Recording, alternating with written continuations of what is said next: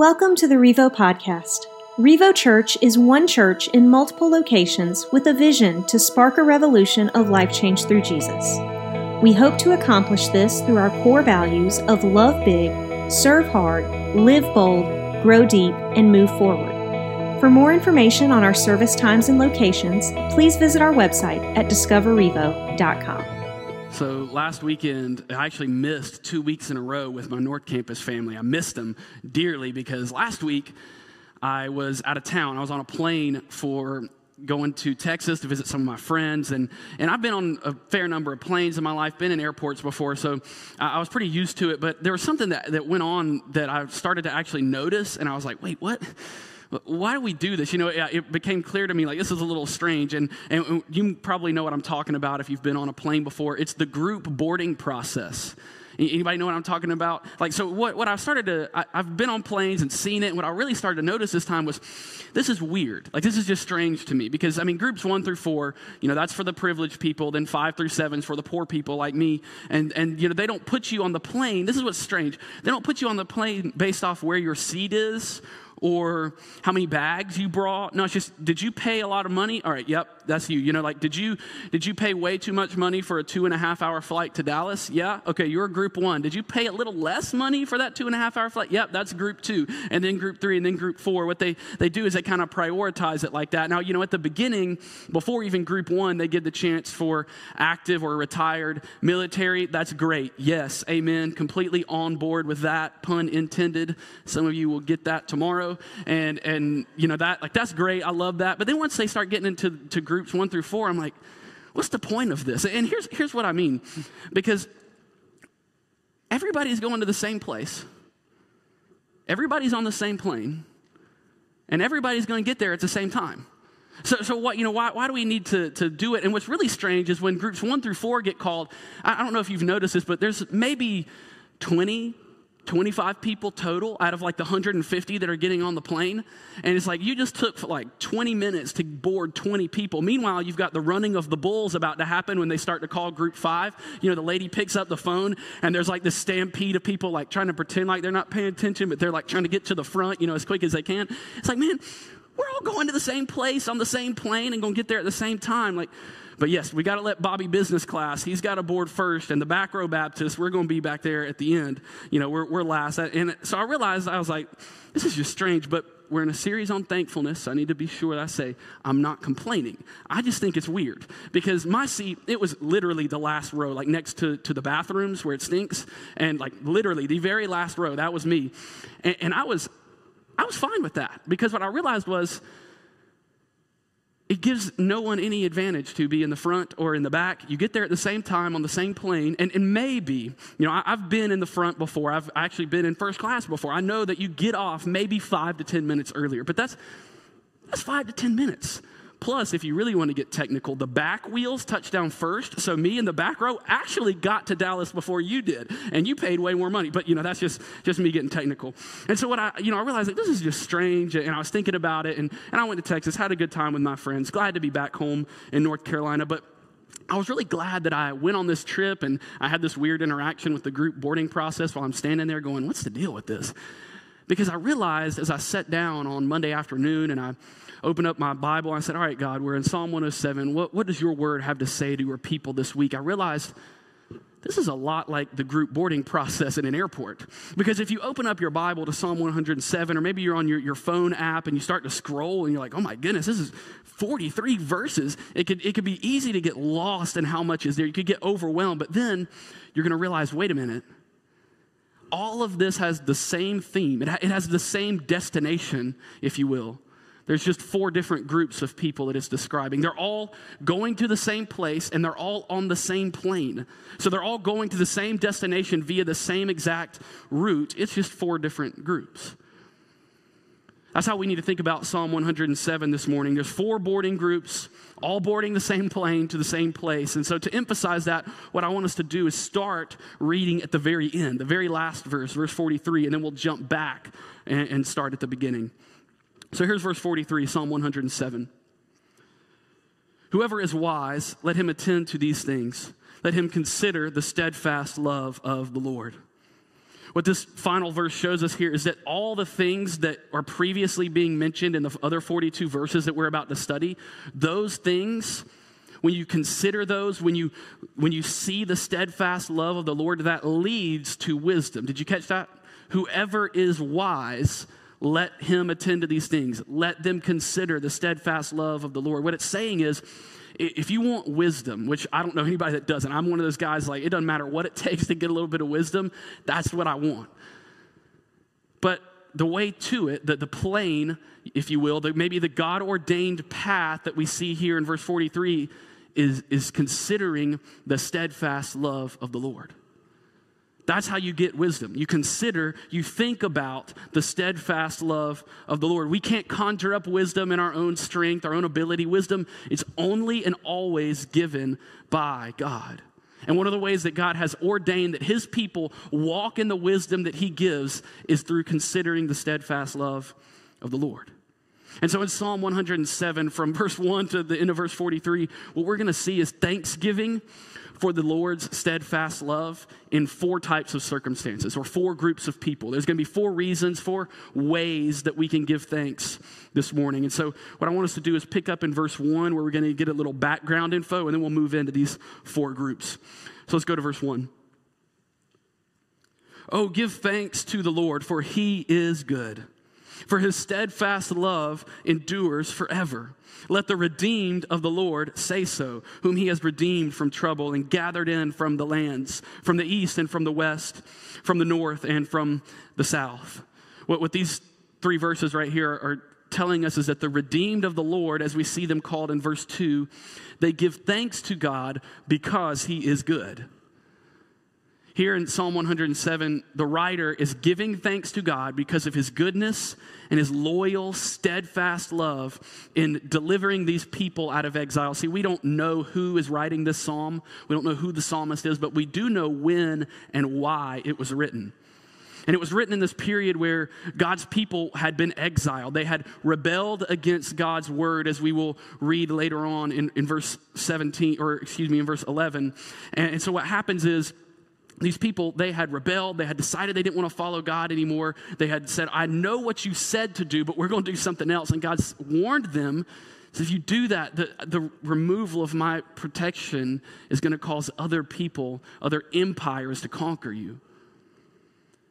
And they do it anyways. So finally, these people are exiled to this foreign land, taken captive, often in slavery. And now what's happening in Psalm 107 is God has saved them. God has come in and redeemed that situation. God has come in and delivered them. And so that's why they're saying in verse 1, 2, and 3, give thanks to the Lord. Let the redeemed, that's why they're using that language, let the redeemed of the Lord say so. He's redeemed them from trouble. He's talking about gathering them in, bringing them back home from lands all around the world and bringing them back home to where they belong. So what we're seeing here in Psalm 107 is that the redeemed of the Lord, the people who've been delivered, the exiles in this Hebrew land, give thanks for his steadfast love. And this word steadfast love is going to be used 5 other times throughout Psalm 107, once in each of these 4 groups that we're going to see. So I want us to be able to break it down so that we can understand what we're talking about, the reason for the thanksgiving that not only these people can have, but us as well. It's the Hebrew word hesed, and for the sake of you guys right here in the front, I'm not going to pronounce it correctly because this Hebrew word, it kind of requires a little something. You know, it's like hesed, and I'm not even going to do it full on because I don't want y'all to get anything I got. And so, it's that weird word hesed. It's translated mercy or kindness, goodness, faithfulness. It could be translated like we see here, steadfast love. But none of these words really are 100% accurate because this Hebrew word, it's so rich, it's so deep that it can't be translated one for one into English. This word, what it does is it combines love as a feeling with love as action. Love as something that goes on in your soul to something that is committed in your life. It's this word, it's used 248 times in the Old Testament. And most often it's talking about God. God even uses it of himself in Exodus chapter 34. He says, when he's telling Moses, hey, this is who I am. He says, I am abounding in steadfast love and faithfulness. He says, I'm abounding, I'm overflowing, I'm filled with the essence of who I am is hesed, steadfast love. Maybe a more simple way to describe it would be loyal love. Love that does not leave, it's loyal. And God displayed this steadfast love in Psalm 107 and all throughout the Bible by redeeming people who needed to be saved, by having people that were in exile that he then delivered. And what I love about this, especially here in verse 1, is that this steadfast love, it endures forever. And so this is not just some, oh great, a Hebrew language little lesson here, or a little Hebrew history lesson. No, this right here, this is our history. This is our story as well. Because this love endures forever. It didn't begin with the Israelites, nor does it stop with the Israelites. It endures throughout all time. This loyal love of God that is most clearly seen when he redeems and he rescues people, that's our story. He redeemed these people and redeemed us even when we didn't deserve it, even when we couldn't earn it, even when we didn't really need what we thought he was going to offer. That is what we needed, and we didn't know it. We didn't earn it in any way. We didn't clean ourselves up to get there. God is the one that did this. It's all his loyal love. That's the beauty of this word, hesed. It's not dependent on you or on me to be worthy of it. It's not earned by us. It's not, okay, we got to clean ourselves up. We've got to become lovable. No, it's God's loyal love to his people based on God, not on us. It's a beautiful idea because as we look at these Israelites in Psalm 107, we realize they were in exile because they had messed up. They had abandoned God. God had not abandoned them. And it's the same in our lives. I mean, we can be explicit with what we know the Israelites did to deserve this. It was sins like adultery, prostitution. They were worshiping other gods. They were even sacrificing their own children to those gods. And we can look at that and go, that's crazy. Why would they do that? They deserved what they got. But their sin is no worse than ours. We do the same exact thing. Maybe not in the same ways, but what we do is we look at the perfect, holy, beautiful God, and we say, actually, no thanks, God. I would rather hate my neighbor because of the color of their skin. Or I would rather just have sex with whomever I want, whenever I want. Or, God, that's great and all, but I'd rather just hoard my possessions and be self-centered and self-indulgent. Or, God, that's great, but I'd rather just forget about the widow and the orphan. Or, I'd rather just gorge myself with food or pleasure myself with drunkenness or kill the baby in my womb because I don't want it. I don't care what you said. I don't care who you are. It's all about me. I'm going to hate my neighbor because of their political party, or I'm going to reject the praise and the fear of God instead about the praise and the fear of man. And so what's so great about this hesed love is that in the midst of their sin and in the midst of our sin, it was into that sin, that death, that exile that the people had chosen that God's loyal love was sent in the form of a man. Committed to his Father's glory, which he knew was the good of God's people.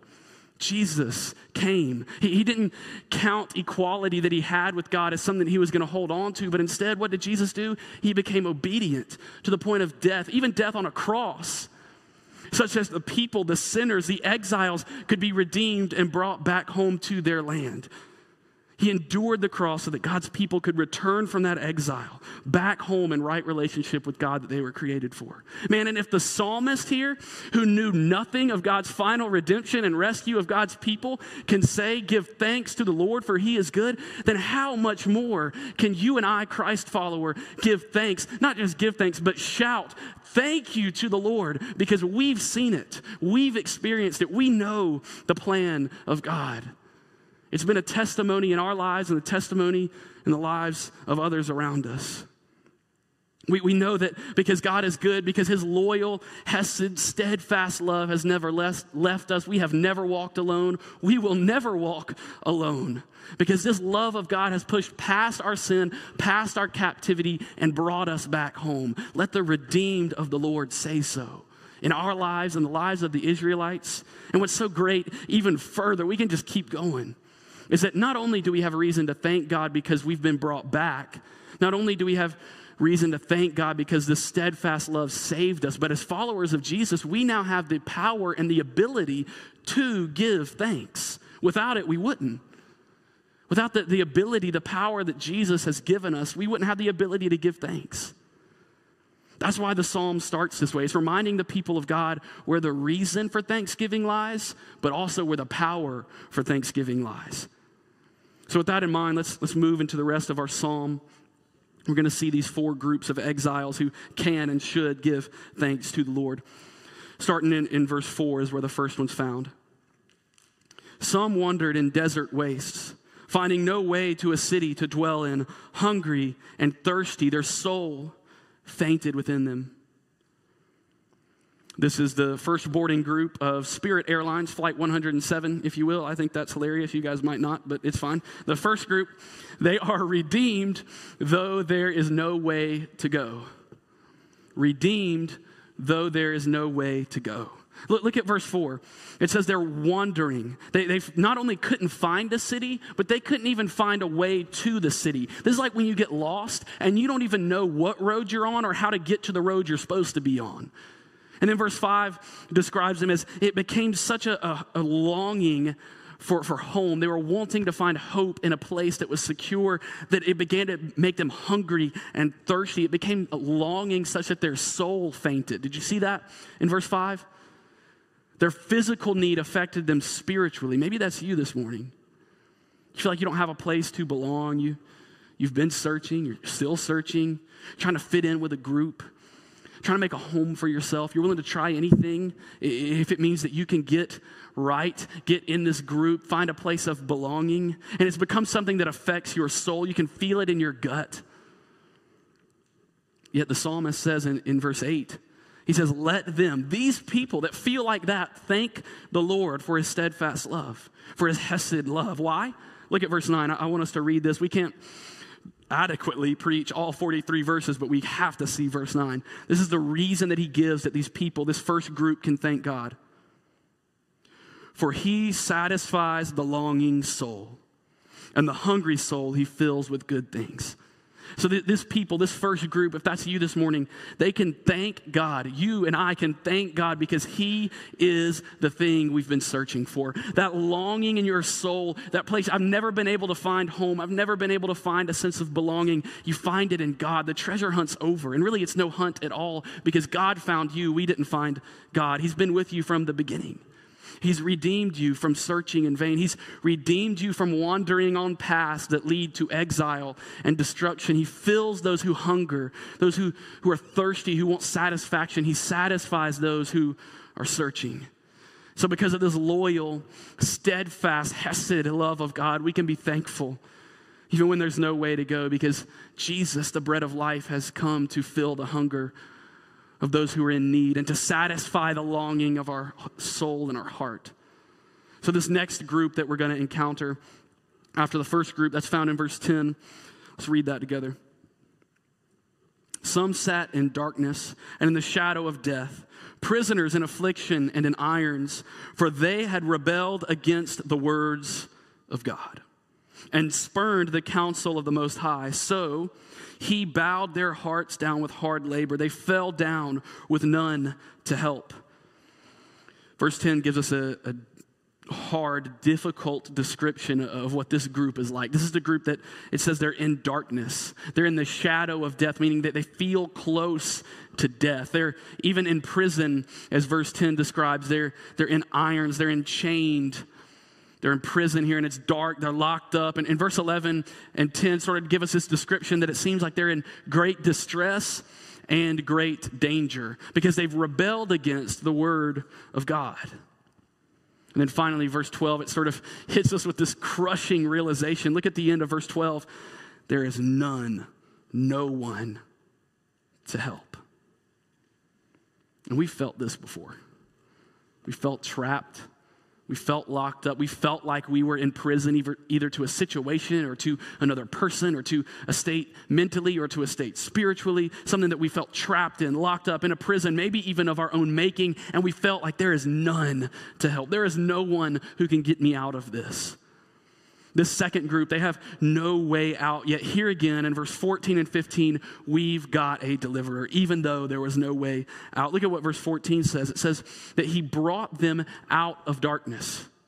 He brought them out of the thing in verse 10 that they sat in. He brought them out of the shadow of death. He burst their bonds apart, verse 14 says. So, verse 15, they can thank the Lord for his hesed love, his steadfast, loyal love.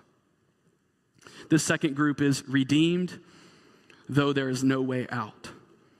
Redeemed, though there is no way out. And those things that held them captive, they'd been broken into and they'd been cast off. It's such that now look at this, these redeemed exiles. Do you see this great truth in verse 14 and 15? These redeemed exiles can be thankful when it feels like there's no way out, when in their soul they felt we're trapped, we're locked, we're pressed against the wall, there's no way out.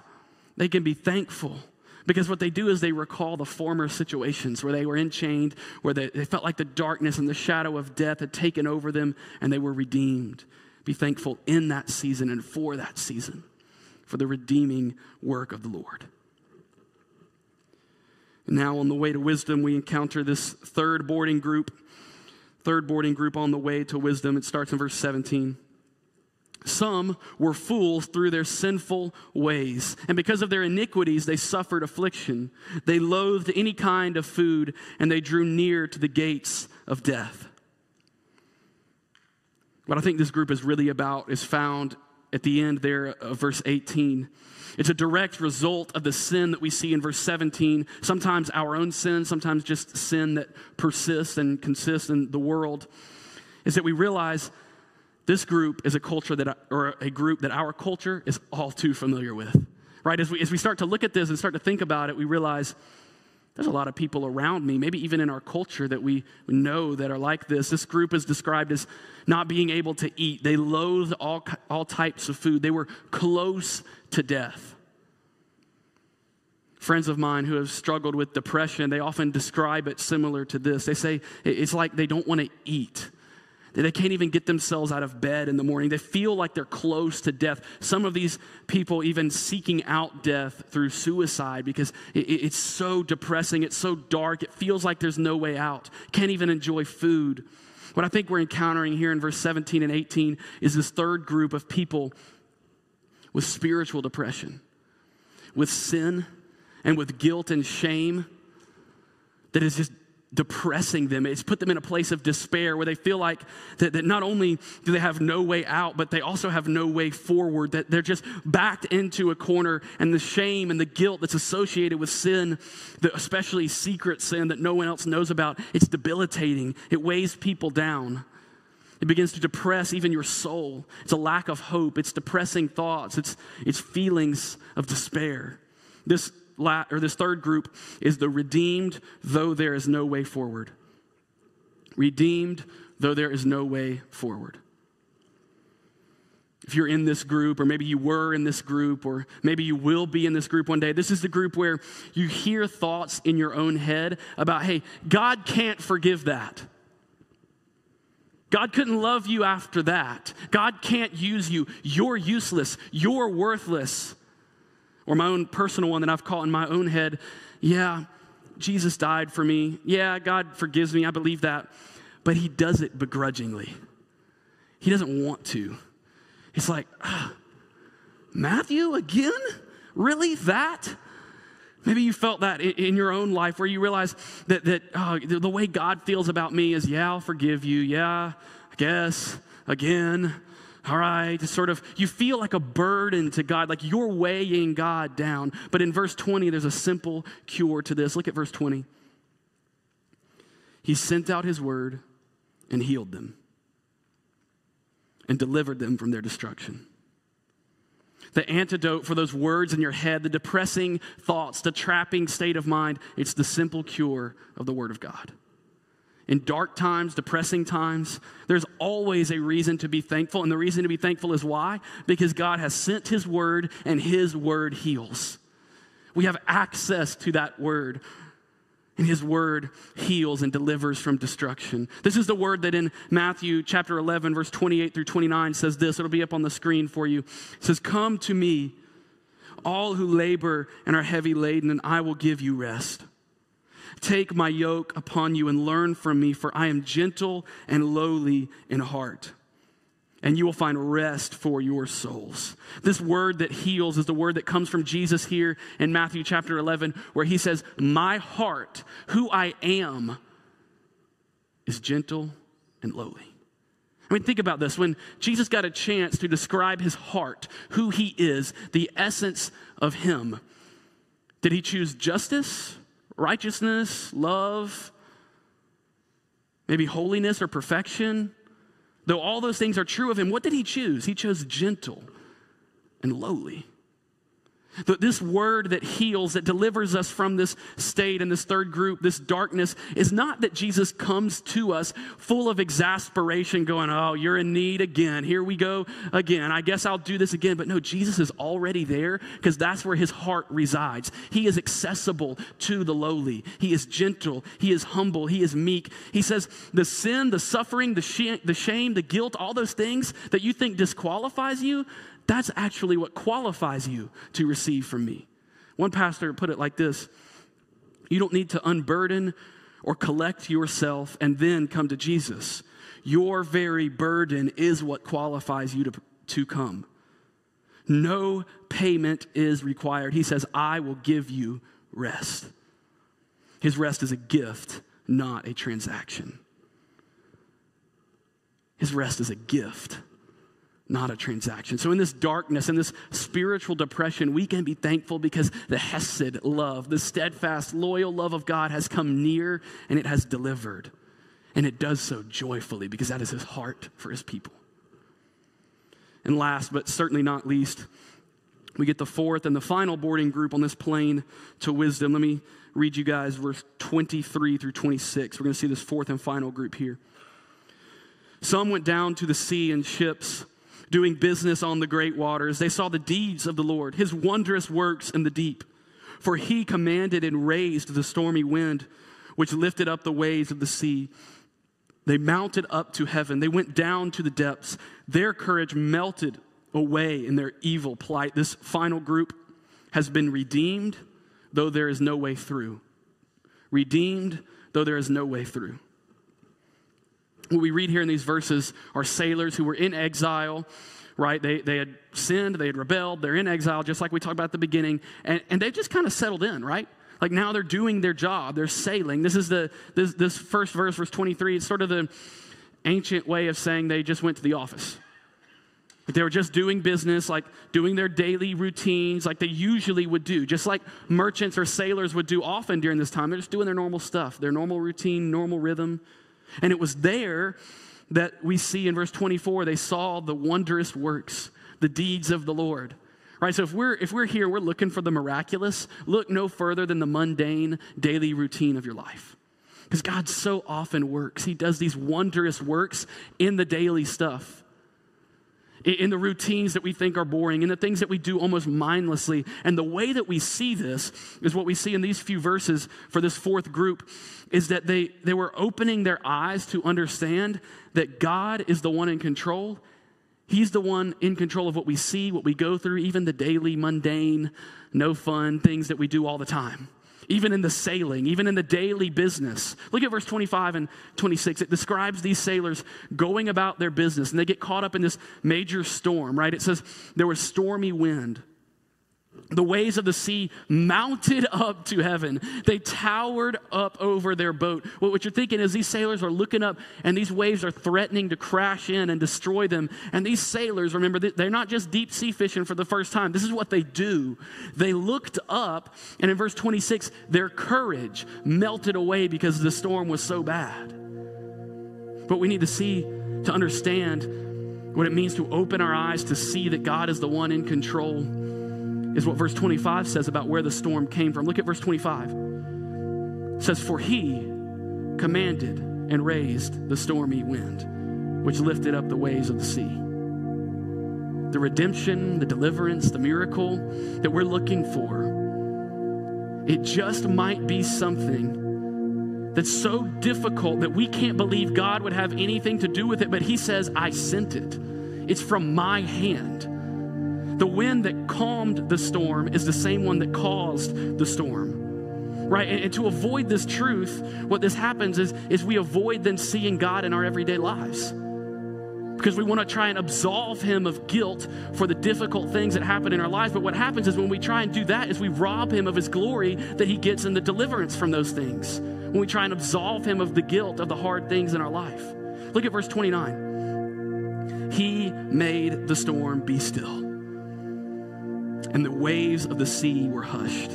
See, he made the storm, and he made the storm be still. The power that stirred the storm was the same power that stilled the storm. A modern day hymn that I really like is called Christ, Our Hope in Life and Death. And what it does is in the verses, it asks rhetorical questions and sort of answers them. In the next couple verses in the chorus, it expresses praise to Jesus for being our hope in life and death. And as I listened to it recently, I was struck by this and thought of it when I read these verses. One of the verses that asks a question speaks to this idea. It says, who sends the waves that bring us nigh unto the shore, the rock of Christ? Saying, who sends the things that bring us closer to Jesus? These waves, these storms, these hard things that bring you close to the shore, to the rock of Christ. Who does that? The answer to this verse obviously being God. These people, and we like them, we prove over and over that we fail to recognize God in our days. We ignore our need for him. He sends people to say, turn, repent, that this isn't right. Look for me and see and turn and do what is right. But then we don't, and we choose exile. And so what he does is he sends the waves that bring us close to the shore, close to the rock of Christ. And because of his great power, both that caused this storm and calmed the storm, these sailors then were able to thank the Lord for his hesed, steadfast, loyal love. Because this not only showed them God's great power, but because it also, if you look in verse 30, brought them back to where they belong. Verse 30 says that it brought them to their desired haven. This storm, these waves brought them back home. They were thankful. These sailors were thankful. You might never hear a pastor say this again, but I want you to have a mouth like a sailor. Not a sailor that is using profanity because he's mad, but a sailor that's praising because he's just seen a miracle. He's just been delivered from a storm, and it brought him closer to the God who brought it. So as people who were exiles, who have experienced the hesed love of God, who have been redeemed, we can be thankful in all circumstances because we know and we trust that God is in control. When there was no way to go, when you and I felt lost, we were redeemed. When there was no way out and we felt trapped, we were redeemed. When there was no way forward, darkness seemed to be caving in, we were redeemed. When there was no way through, the waves seemed insurmountably high, we were redeemed. Redeemed. We were brought near by the blood of Christ, and for that, we can be thankful. May we be people who learn, like the famous preacher Charles Spurgeon learned, to kiss the wave that throws us against the rock of ages. He said that he has learned to kiss the wave that throws him against the rock of ages. May you and I be people that learn to love the storm that brings us closer to the God who made us. We give thanks to the Lord for his steadfast love endures forever. Let the redeemed of the Lord say so. Bow your head with me as we pray this morning. God, great is your faithfulness. Great is your love that extends from generation to generation. Great is your faithful, loyal love that pursues your people even in their furthest state of exile. God, when we had nowhere to go, you gave us a place to belong. When we had no way out, you saved us. When we had no way forward, you made a way.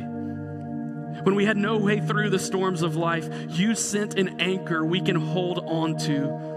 And you calm the sea. God, you are our Redeemer. So give your redeemed people in this room today the confidence and the courage to say so, not just during this last song, but to be able to go from this place boldly declaring their redemption to a world in need of that same thing. God, now as we turn our gaze to you, as we fix our eyes on you, as we give thanks to you and for your steadfast love, give us thankful hearts. Make us a people who see your greatness and your goodness. We ask these things through faith in our anchor, in our rock, in our Redeemer. The mighty name of Jesus. Amen. Thanks for listening to the Revo podcast. We believe everyone has a next step to take in their relationship with Jesus. If you would like more information on what that means for you, or if you have any questions about today's message, please email us at info@discoverrevo.com.